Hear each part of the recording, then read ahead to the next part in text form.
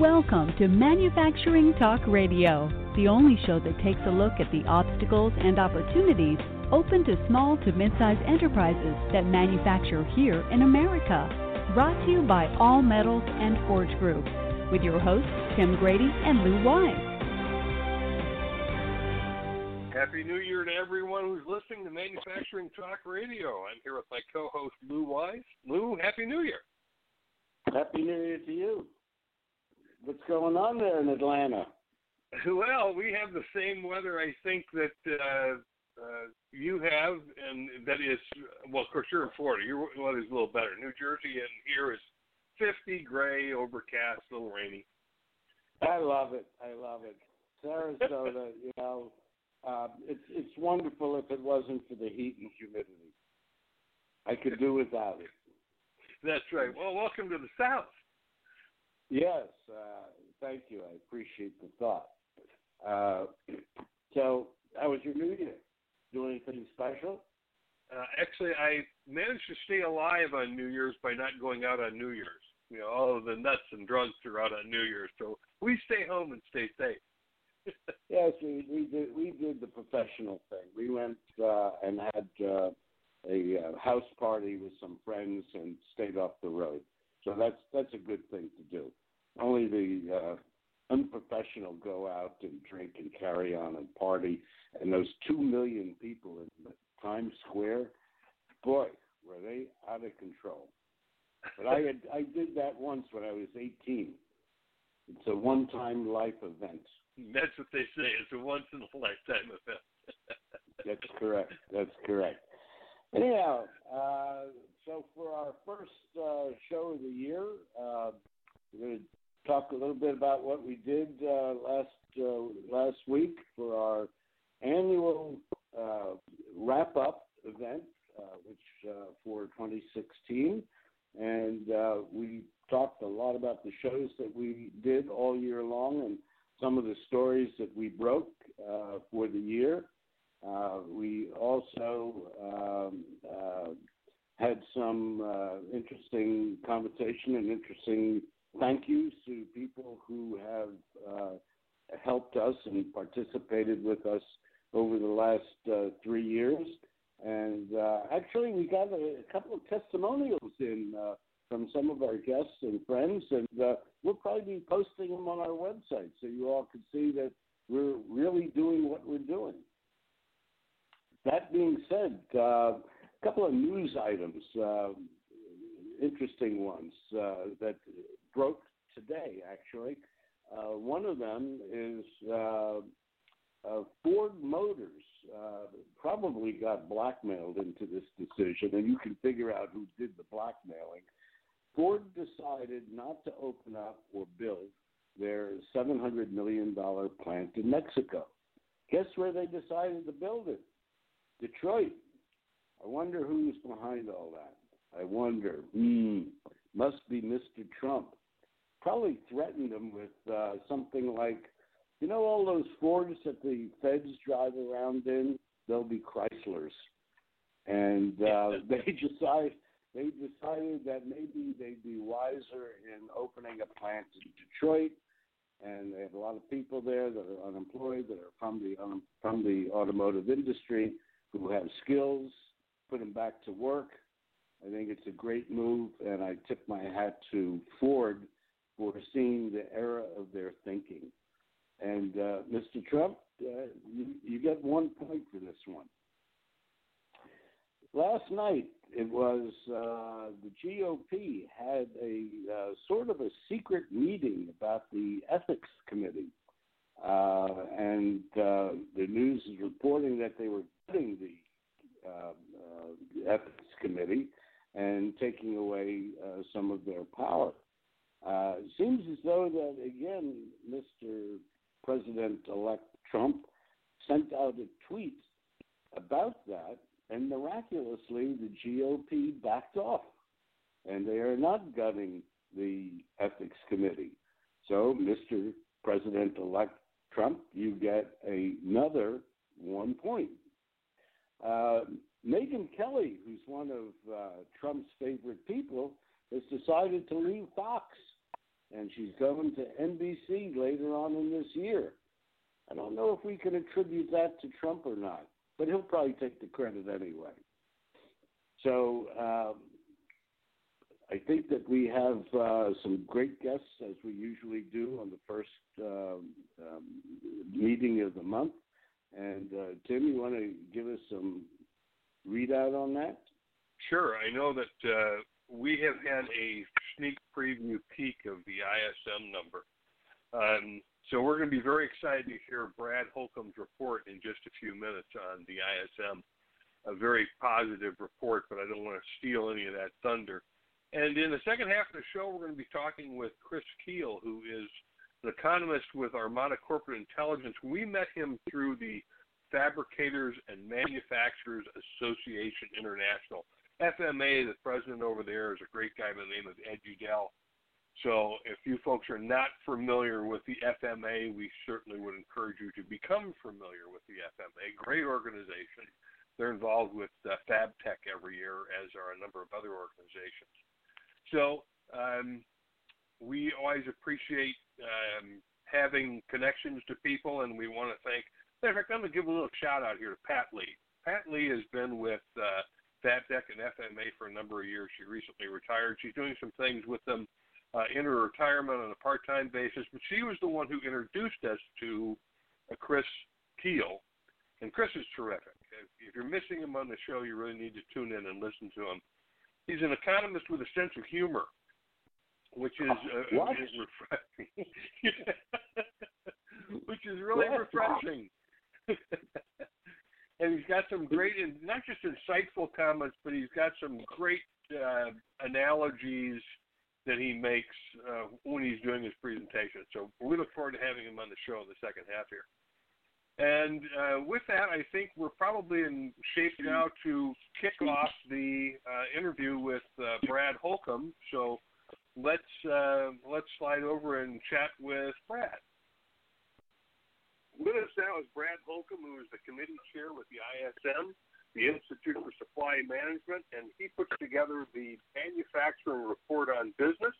We have Brad on the first show of every month, so he can give us an update on what is happening with the Purchasing Managers Index. That's that number that you hear. And Brad, the number looks pretty good for this month.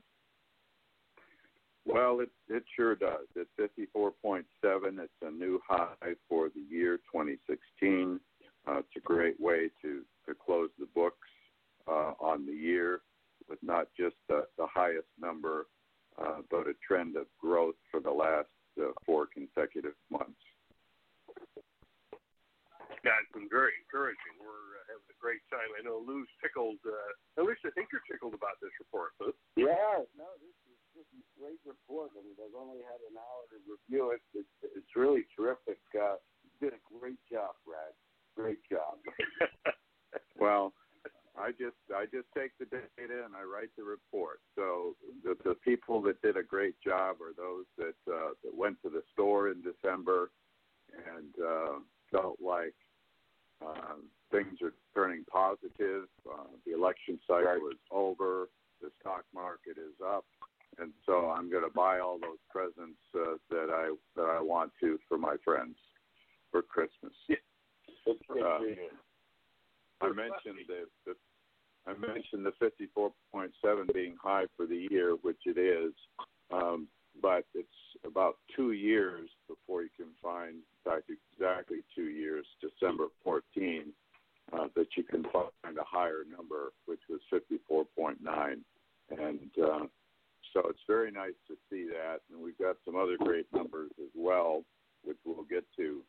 But just at a high level, new orders, production, and employment indexes also reached a new high for 2016. So, Brad, why don't you go through this great chart that you have in every report called Manufacturing at a Glance? And I certainly encourage our listeners to get a copy of this report. It's instituteforsupplymanagement.org. Under their news section, you can find it. But Brad, go ahead and give us that Manufacturing at a Glance overview of this great data. Yes, indeed. This table really represents a summary of the whole report in terms of all of the indexes, the PMI, and several others that we carry along the side for additional information and insights. So starting with the PMI itself, we've mentioned already that it's at 54.7. It's up 1.5 points from the November number of 53.2. So it indicates a direction of growing, and it's growing faster than last month and growing for 4 consecutive months. And with that, the of the 18 sectors that we follow, 11 of those are growing, and among the 11, we'll get to that a little bit later, are some of the largest sectors, whereas 6 industries, those being smaller, reported contractions. So on the whole, a very good PMI of 54.7. 5 indexes that I'll talk about feed directly into the PMI, equally weighted, and that is new orders, production, employment, supplier deliveries, and inventories of raw materials. First, new orders at 60.2 is up 7.2. That's a big increase from last month's number of 53, and represents growth in new orders for the month, this month being better than last month, and growing faster for the 4th consecutive month. Next, production is at 60.3, up 4.3 percentage points from 56, also growing faster for 4 consecutive months. And then employment at 53.1, up 0.8 of a point from 52.3 last month, also growing faster for now 3 consecutive months in that particular category. So as we opened up this conversation, I mentioned that the PMI, new orders, production, employment, which we've covered now in detail, are all at new highs for the year 2016. The last 2 indexes that factor directly into the PMI are supplier deliveries and inventories. Supplier deliveries, that means deliveries of raw materials, commodities, perhaps subassemblies, all inputs into manufacturing, was at 52.9. That was down 2.8 percentage points from 55.7, but nevertheless still slowing. And when it's slowing, we kind of like that. It's above 50. That's what slowing means. It's slowing a little bit slower, but it's slowing for 8 consecutive months. And again, represents tightness in the supply chain, where suppliers are having a harder time keeping up with the demands of manufacturing. And, we recognize that as a good thing. When things are tight, people are, running to catch up. And it's all consistent with positive economic environment and lots of manufacturing going on. Finally, inventories. And inventories is always something to pay particular attention to at the end of the year. It's at 47.0, down 0.2 of a point from 49. It's contracting a little bit faster, and it's contracting for 18 consecutive months. To go along with the number 47 and the fact that inventories are a little tighter, we've got a comment from the chemical products group that we follow that's pretty typical of what companies do. And the comment is they're ramping up for year-end by reducing inventories. And the CFOs love it when you can reduce inventories at year-end. You close the books, Tories, and everybody's happy. So those are the indexes, all in good shape. Let me ask you a question, Brad. Is this type of movement typical for the month of December, where you have all the numbers are on the upswing? Not really. If you go back to just last year, December of 15, it went down from 48.4 to 48.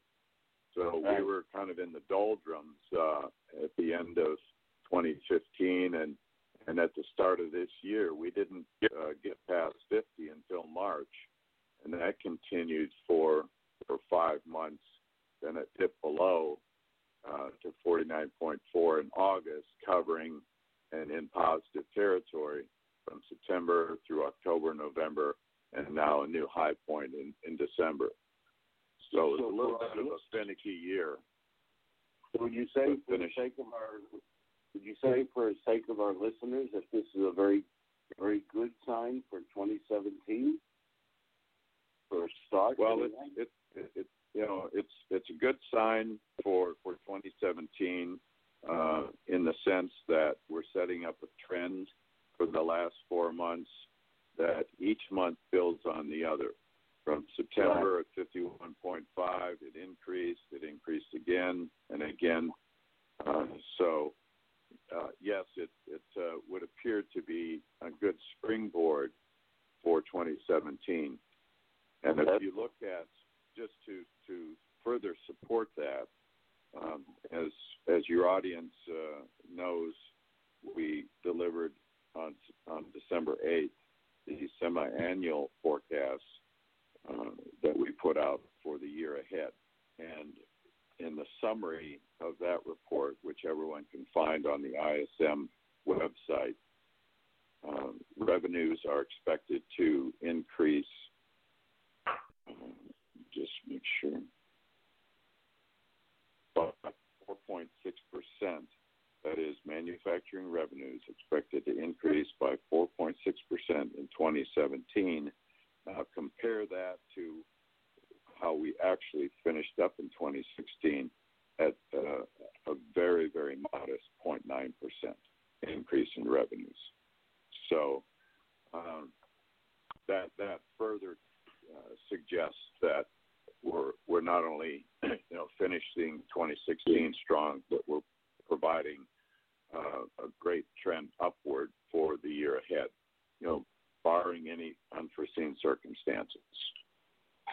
Brad, I'm particularly encouraged to see among the respondents' comments one from machinery that says business continues to be brisk with an uptick of RFQs. Customers are earmarking funds for our magic words that we love to hear, capital equipment upgrades. That's really encouraging. Well, it really is, and that's exactly why I put that comment in there. At the year end, if we see a positive trend, then chief financial officers can open up the purse strings and approve more projects. And I think that's what this particular respondent is referring to. Okay. Certainly in machinery, that's good for our show sponsor, All Metals and Forge Group, because they provide a lot of the forgings that go into a lot of machinery, and capital expenditures on machinery is terrific. Brad, what's the rest of the report like? I know that there are another 5 subcategories that you folks put together, and I'll let you kind of go through those for our listeners as well. Yeah, there's some really interesting numbers in these last categories as well. And the categories that we'll cover in this manufacturing at a glance table are customer inventories, which is inventories of finished goods, prices of raw materials, backlog of orders, new export orders, and imports. So first, customer inventories is at 49, same as last month, and is considered too low, and it's been too low for 3 consecutive months. So there's a customers to restock and generate more new orders in order to get back to 50 or above. So that's a good number. That's about the only index that we like below 50. Instead of 49, a touch below 50, indicating too low. The next index, prices of raw materials, is a little bit interesting in terms of the size of the increase and also the timing. Let me try to explain. The index is at 65.5. It's up 11 percentage points from 54.5 last month. It's increasing at a faster rate and increasing for 10 consecutive months. And that follows, several months, about a year and a half of declining prices. So it's a big jump up from November to December, plus 11 percentage points. And the timing is rather unusual in that price increases generally are settled in the early part of the year rather than the latter part of the year. Not the case this time around. So it's certainly something to watch. Now, let me refer once again to the semi-annual report that's fairly fresh. In terms of prices paid last year for raw materials, we actually experienced an average decrease of 0.4 percentage points. So you could even say that was a deflationary price year with respect to raw materials and commodities, obviously led by oil and things related to oil.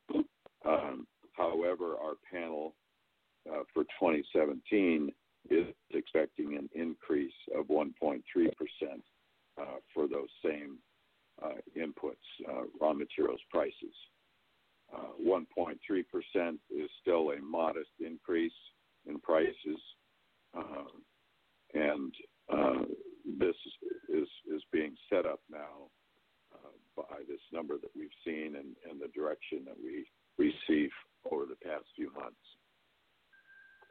Prices have been getting a lot of pressure at the manufacturing level that they could not pass on, Brad, that we have seen that, their inability to pass them on. Is what we're seeing here likely to be price increases that they're going to have to pass on at this point?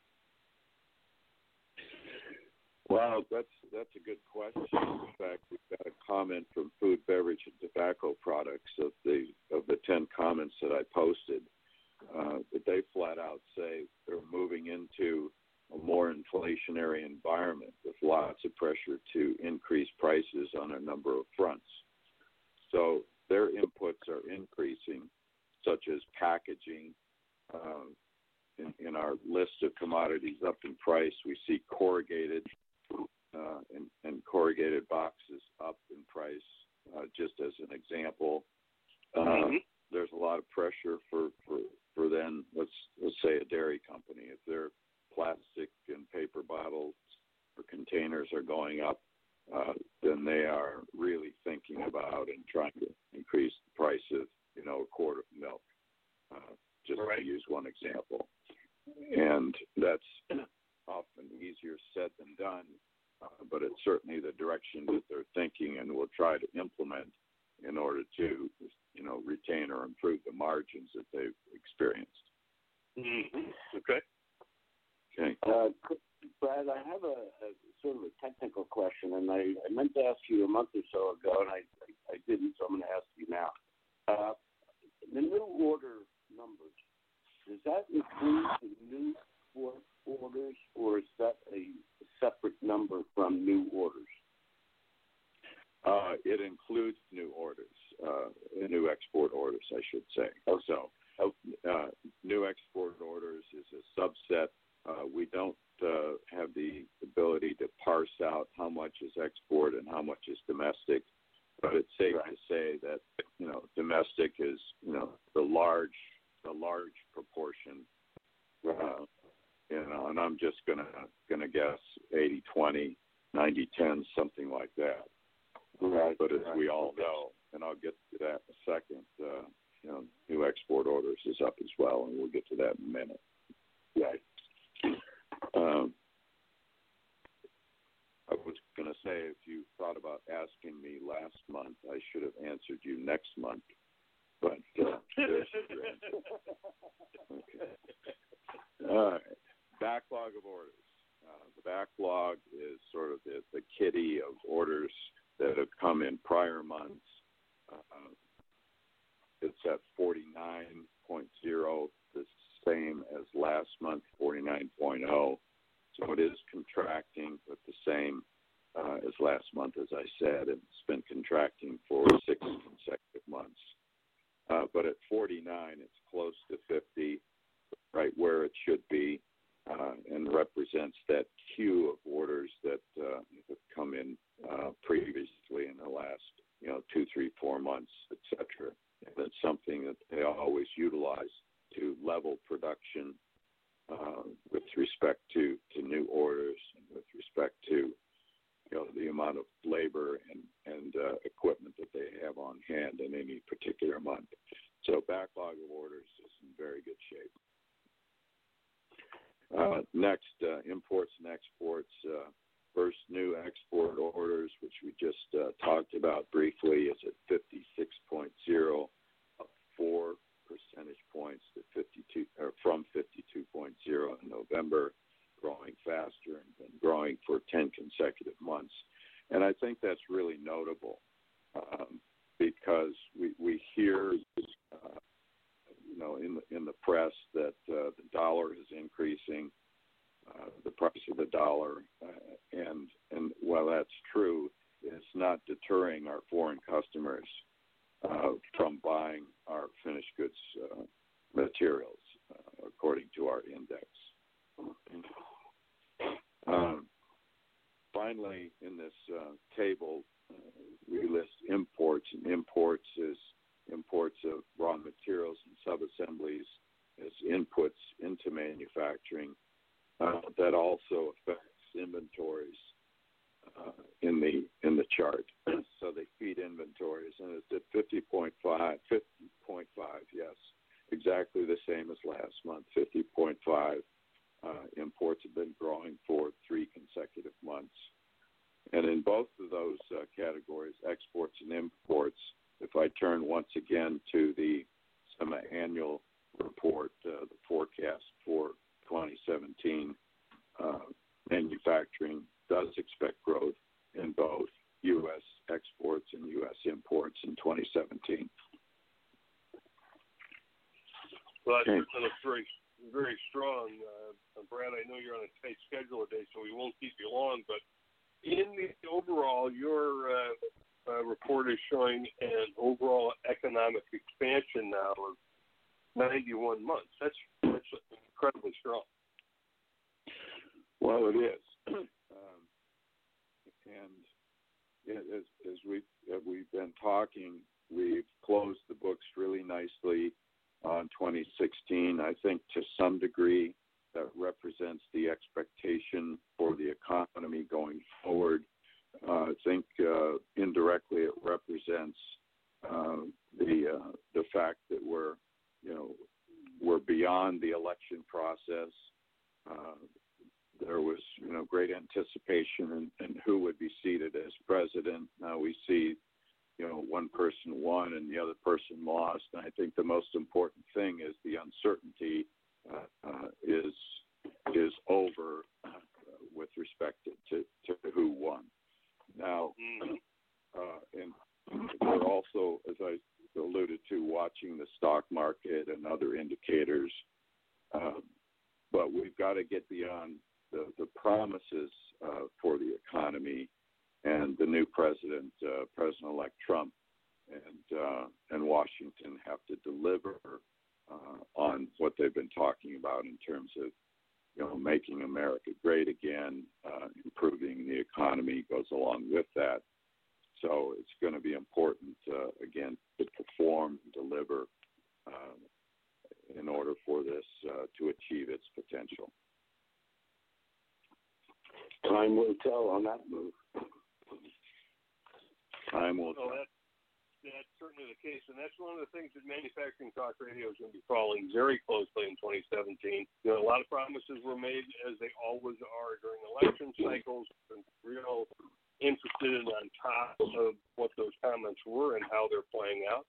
Brad, we appreciate you being with us on Manufacturing Talk Radio on the first of every month to give our listeners the manufacturing report on business from the ISM. Thank you again for joining us, and happy New Year to you. Happy New Year to you all and to your audience. And I would also urge everyone to look in detail at the report and to find your particular industry and how your company is doing with respect to that. There's also clues in here in the commodities report, prices up, prices down, commodities in short supply as to how to execute your plans for the coming year. Give us your URL for our audience, Brad. That's the Institute for SupplyManagement.org. Okay, Brad, thanks. Thank you much. We appreciate it, and have a good beginning year. Thank you so much. Take care. And stay tuned for more Manufacturing Talk Radio. We'll be right back.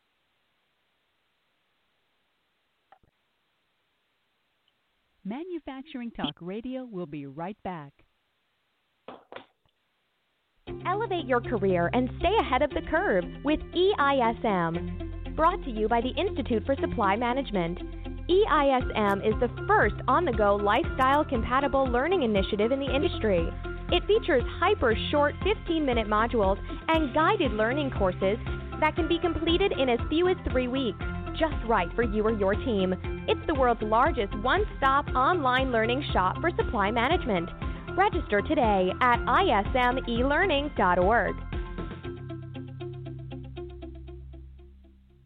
All Metals and Forge Group is an ISO 9001 AS and EN 9100 manufacturer of open die forgings and seamless rolled rings in alloy, carbon, stainless and tool steels, aluminum, copper, titanium, and nickel alloys. Visit us at steelforge.com or call 800-600-9290. Welcome back to Manufacturing Talk Radio. Welcome back to Manufacturing Talk Radio. We're going to be speaking with Chris Keel, who is an economist who joins us. He helps put together the Credit Managers Index report. Chris, Happy New Year to you, sir. Well, Happy New Year to you. How are you, Chris? What was that? Hi, Lou. How are you? Good, good. Very good. Just wanted to squeeze my little comment in there. There you go. Well, Chris, we're going to hope that you're not the harbinger of gloom and doom this report, because the ISM report was so positive. I'm never gloom and doom. I just report what the rest of the world is saying, and I'm just hoping that the economy starts this year better than I have, because I just started it with a root canal. So if I sound a little slurry, it has nothing to do with over celebrating for the new year. So wow. Just don't drool into the microphone. Yeah, we're just going to pretend this is not an omen. So. Okay. That's a tough way to start the year, but how is the Credit Managers Index report looking?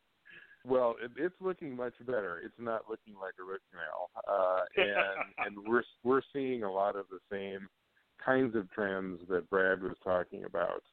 We've been a little bit more up and down over the last several months, and I think that it reflects a little bit that we're dealing with a fairly service sector heavy part of the Credit Managers Index. We break it down between both manufacturing and service. And if you look at the overall CMI scores, it's been a little bit more erratic through the course of the last year. But it ended very strong, and it ended in some really good categories. I mean, there are some that matter more than others, and a couple that stood out is that there were a lot more applications for credit, and there were a lot more applications being accepted. We sometimes get lots of applications and lots of rejections, and that generally suggests that you've got people who are desperately trying to find credit and are not getting it. Now we're seeing a pretty good match between those who are looking for credit and people willing to give them credit, and that reflects, I think, the fact that people are gearing up for the coming year.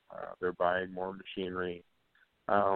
This time of year, it's not really inventory that is causing the request for credit. It's generally machinery capital goods, things like that, because the time for loading up for inventory was 2 or 3 months ago. So when you're talking about asking for more credit for machinery and this time of the year, does that occur on an annual basis where machinery purchases tend to be in the first quarter of the year? You tend to get a little bit of a bump towards the first of the year. Part of this is due to the fact that a lot of people have their fiscal years coincide with the calendar year. You also have certain tax advantages that come and go at this time of year. They expire or they start up. And I think also, to Brad's point, what was a factor this year was that the election finally, blessedly, was over, and we could start muttering under our breaths instead of screaming at each other on Facebook. So, I see that consumer confidence is at a high that we haven't seen in a decade. Is that going to be tempered 90 days from now? Yeah, probably, because what we normally see is very low consumer confidence right before the election. People are just so sick of it, they can't stand it, so they're in a bad mood, period. And then the election is finally over, and they discover that it's safe to watch used car commercials on TV now instead of nothing but political ads. So their confidence level goes up, and you tend to get a kind of a bump whenever there's change in administration. Whether people were wildly enthusiastic about Trump or the GOP, there's just a sense that it's going to be different. And if they weren't happy with where it was before, all they're counting on right now is at least it'll be different. I don't know if it'll be better. I don't know if it'll be worse. It'll be different. 90 days from now, 120 days from now, it's not going to be that different, and people are going to say, well, what did I just do? What's the point of all that? And we go back into a little bit of a funk unless we start to see some of those promises come to fruition, as Brad was pointing out. I mean, there's good news at this point, at least in the atmospherics. We're talking about more infrastructure spending. We're talking about reforming regulation. We're talking about changes in the tax code. Those, however, are very hard to actually accomplish. And we've been talking about infrastructure and regulation now for a decade, and there's not been all that much change. Well, it seems as though President-elect Trump is using his power of the fact that he owes nobody nothing, that he can twist arms with impunity. Well, in some respects that's true, but in other respects, no one owes him anything either. And that's kind of the currency of politics, is that you need to have advantages going in both directions. And right now it's kind of a clean slate. People are going to have to figure out what they can and can't expect from a new president, which would happen regardless of who it was. I think one of the great challenges is going to be establishing his international reputation. A lot of countries don't have much of a feel for him yet. He's going to be busy, I think, trying to reassure some and scare others.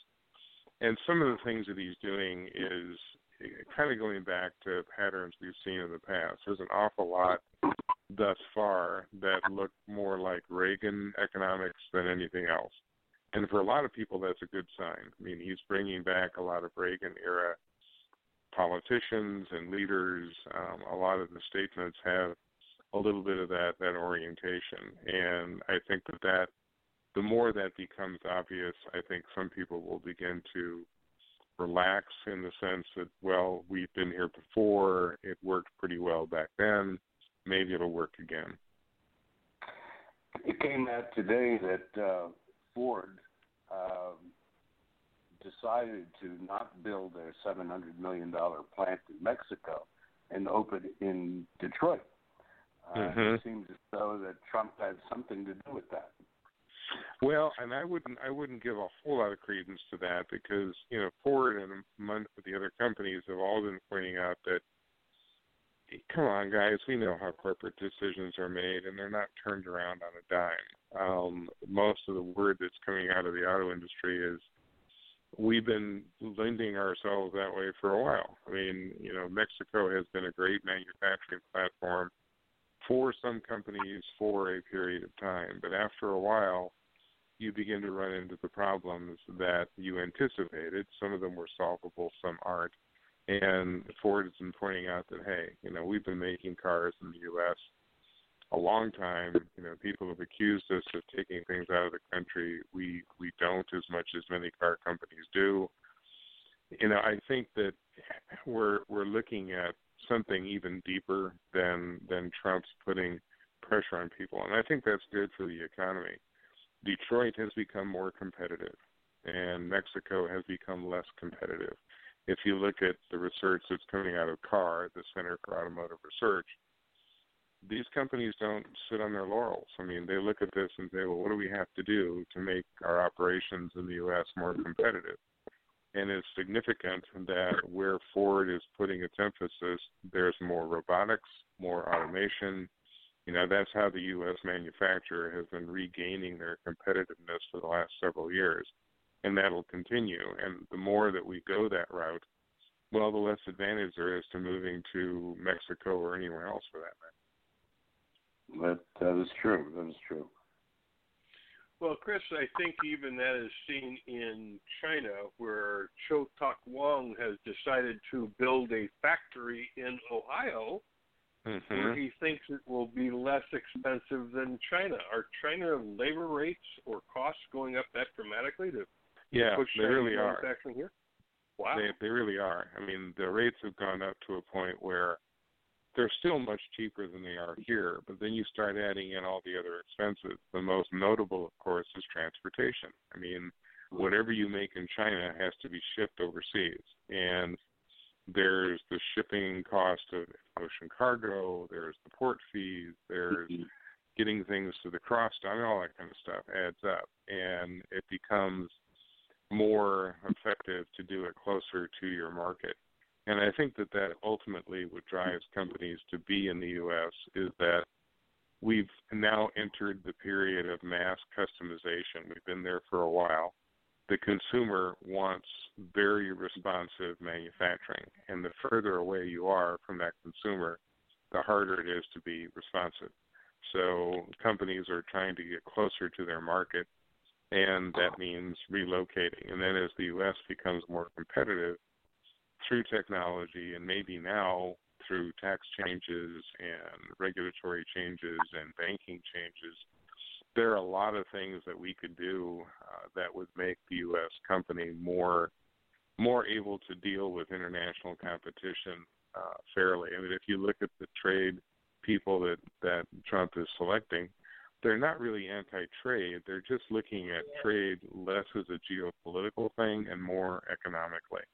The new trade representative was deputy trade representative under Reagan and was very instrumental in kind of backing Japan down, and can be expected to do the same thing with China. And we're just getting a little different focus on what trade should be. Chris, I want to chat with you just for a moment and get your views on this mass customization. I know that we hear a lot about it. What does it really mean for the American consumer? Well, what it basically boils down to is that you're getting pretty much precisely what you want. I mean, the consumer is getting a certain amount of it that is even more obvious at the business level. You talk to a machine tool operator, builder 20, 30 years ago, they built what they built and you bought it, and that was kind of the end of the story. And as I go to FabTech and all these other conferences, the ultimate buyer is sitting down with the machine tool maker and says, I want it to do this, and I want it to do that, and I want it to do this, and it has to face that direction. And it's nothing but yes, sir, yes, sir, yes, sir. I will make that machine to fit exactly what you want it to do. And I think that's part of this mass customization. You're seeing it in the auto sector. I mean, we're not all going to go quite this far, but I forget which model of Toyota you could actually watch being painted on your internet connection, and if you didn't like the paint, you could back it up and paint it a different color. So that was kind of gimmicky, but you begin to look at all the options that you can select. It's almost becoming like technology itself. I mean, when you select a computer, you're choosing every little thing that's in it and choosing it so that it fits what you want to do with it. And I think that that's something that technology has allowed us to do, and now we expect it. Well, I'm curious how far down, and you just gave some terrific examples to the consumer that becomes, and it looks like the consumer is likely to be able to customize a great many things, particularly with the advent of 3D printing and all of these kinds of things. So we'll certainly watch that. I think it's really going to be one of the big coming trends is that people will be able to do the kind of customization that used to be very, very expensive. They could always do it, but it was going to take them a long time, and it was going to cost a lot of money, and now it's kind of matter of course because you're not talking about, well, the old manufacturing, where it'd take you weeks to change out the settings and change the die and change the tooling, and now this is all being done on the fly with technology, and it's like, yeah, whatever, I can change it any day if you want me to. We certainly have seen that at FabTech in terms of, one small example was powder coating, where they can powder coat a KitchenAid mixer red, and then the very next one can be blue, and the one after that's orange. So it's amazing what you're seeing in fabrication. Oh, I know, and it goes beyond just cosmetic. It gets to the point where you're now seeing, people adjusting machines to the size of the person that will be using it. Now, if we can get the airlines to adjust the seats, that would be something to be noted for. Yes, comfort on a plane again. Gosh, we haven't seen that since the 70s, I don't think. No, my only hope at this point is that FedEx takes over passenger travel, and at least we get a nice, comfortable envelope. And just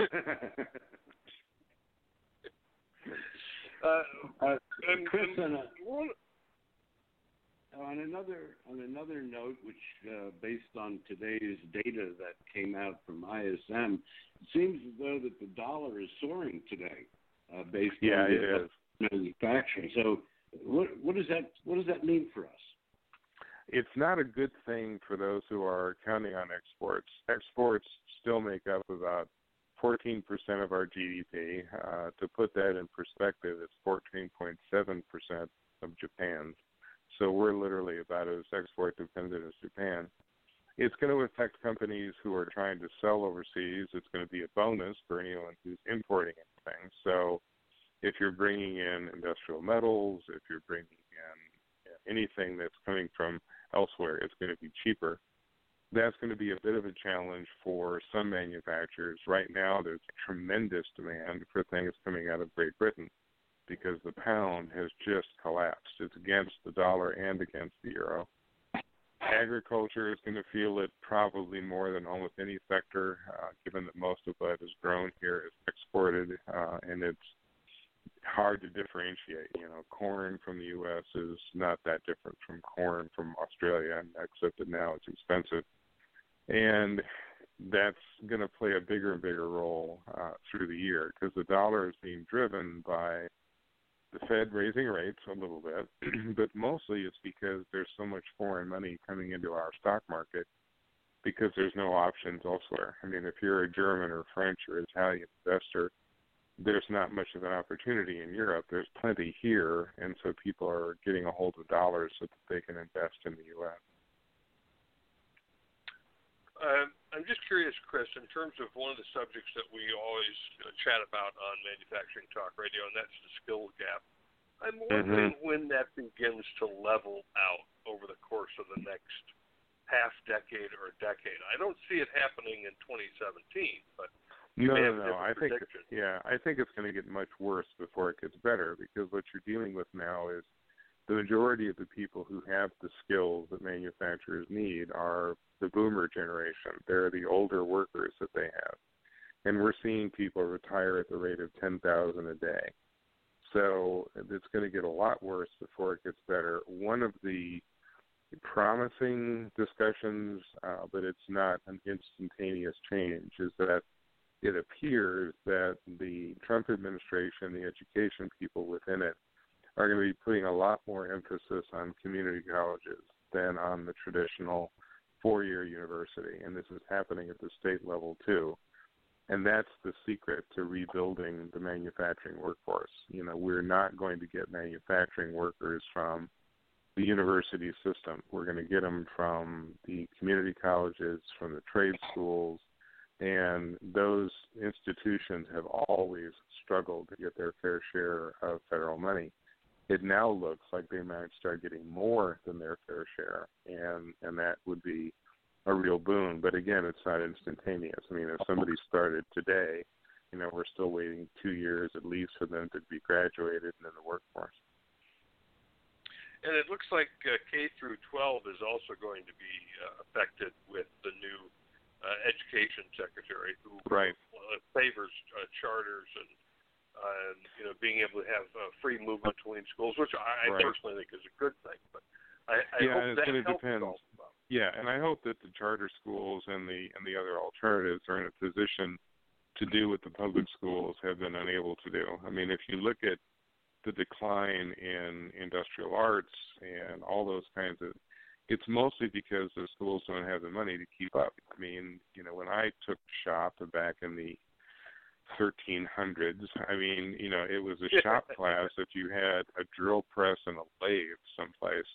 Well, now, you know, in order for it to be of any use at all, it has to be technologically up to speed, and schools can't afford it, so they began to drop it. And at some point, we're going to have to do more business school partnership. In my own community, for example, in Kansas City, the Harley-Davidson operation here has a cooperative program with the local community college where they buy their machines so that as people are being trained to work for Harley, they're training on the state of the art. And then these machines are also shared with the local high schools. So it's going to have to be a complex dance where you get the business sector and the schools and government all moving in the same direction. And that last happened, I think, in about 880 during the Black Death or something like that. So.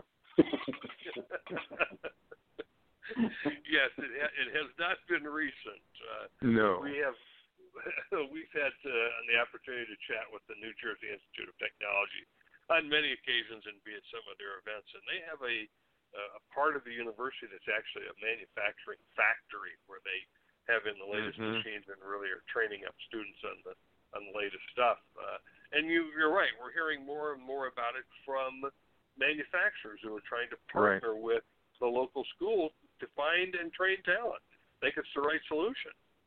Absolutely. I mean, it's the thing that we sort of, as manufacturers, we missed what happened in the other professional schools. I mean, law firms talk to law schools about what they want.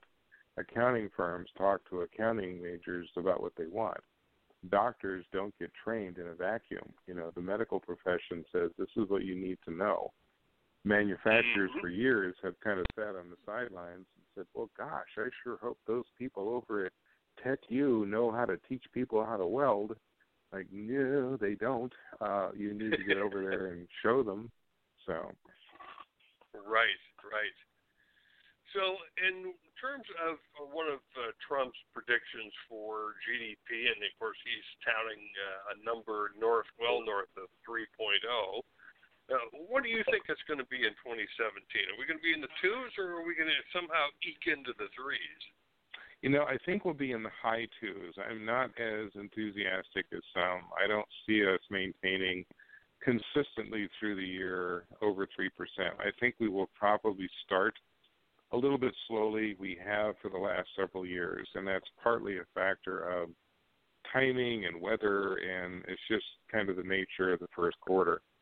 First quarter will be weak, then second quarter a little less weak, and then we come back to life in the third quarter and finish usually pretty strong in the fourth. So I think we'll have that same pattern. This year, going up into the fourth quarter, we were at about 1.7%, which is not great. With a decent fourth quarter, I think we'll be in the mid-twos, and I think that's probably where we're going to be in the coming year. So as a manufacturer, would you be recommending to go out and buy equipment? Probably. I mean, the timing is kind of a mixture of things. I mean, it's everything from what do you think your customers are going to do, but it's also going to have to do with pricing. And given that we know that interest rates are going to be headed up a little bit, maybe once, maybe twice, maybe three times, given the fact that the dollar is strong, given all of these kind of extraneous factors, pricing is unlikely to get any better than it is now, and it may get worse. It may become more expensive later in the year. So if you anticipate that you're going to need it within the next year or two, now may be the best buying opportunity. When you look at your customer base, then again, it depends on who your customer is. If you sell into agriculture, this is not going to be a good year. You're not going to have a lot of business from the Deeres and the Cases of the world. If you're selling into automotive, it's going to be a decent year, but it's not going to be the record setter that it was a couple of years ago. On the other hand, you will see growth in the medical side. You're going to see growth probably in kind of the consumer food service type sector. A lot of stainless gets used in that area. Probably some expansion in aerospace as these airlines begin to react to a recovering economy.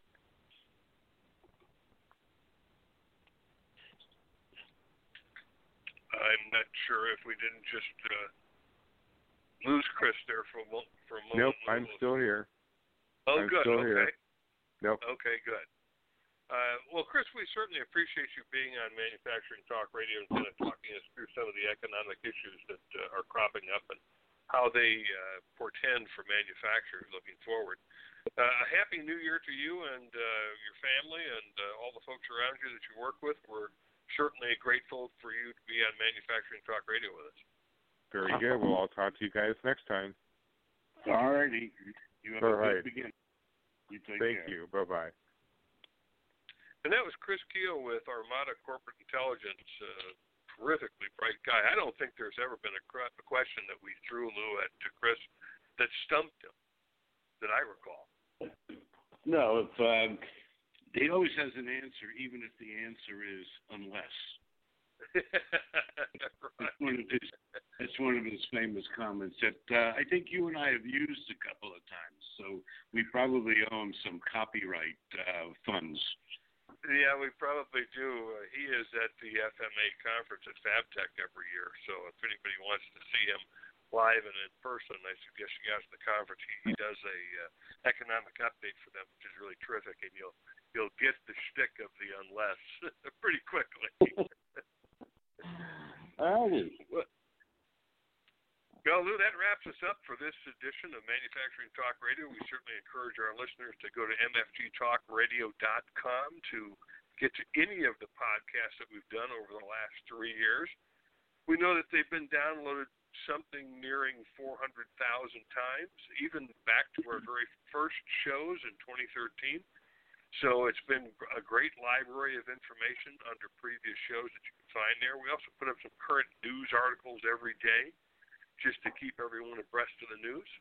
And we're expanding more into new areas in 2017. Some of those we'll announce very shortly. So stay tuned to Manufacturing Talk Radio, and we'll be back with you next week. Thanks for joining us on Manufacturing Talk Radio. You can hear our next broadcast each Tuesday at 1 p.m. Eastern Standard Time at mfgtalkradio.com.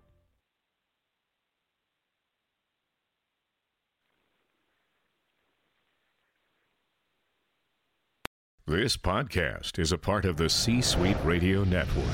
For more top business podcasts, visit c-suiteradio.com.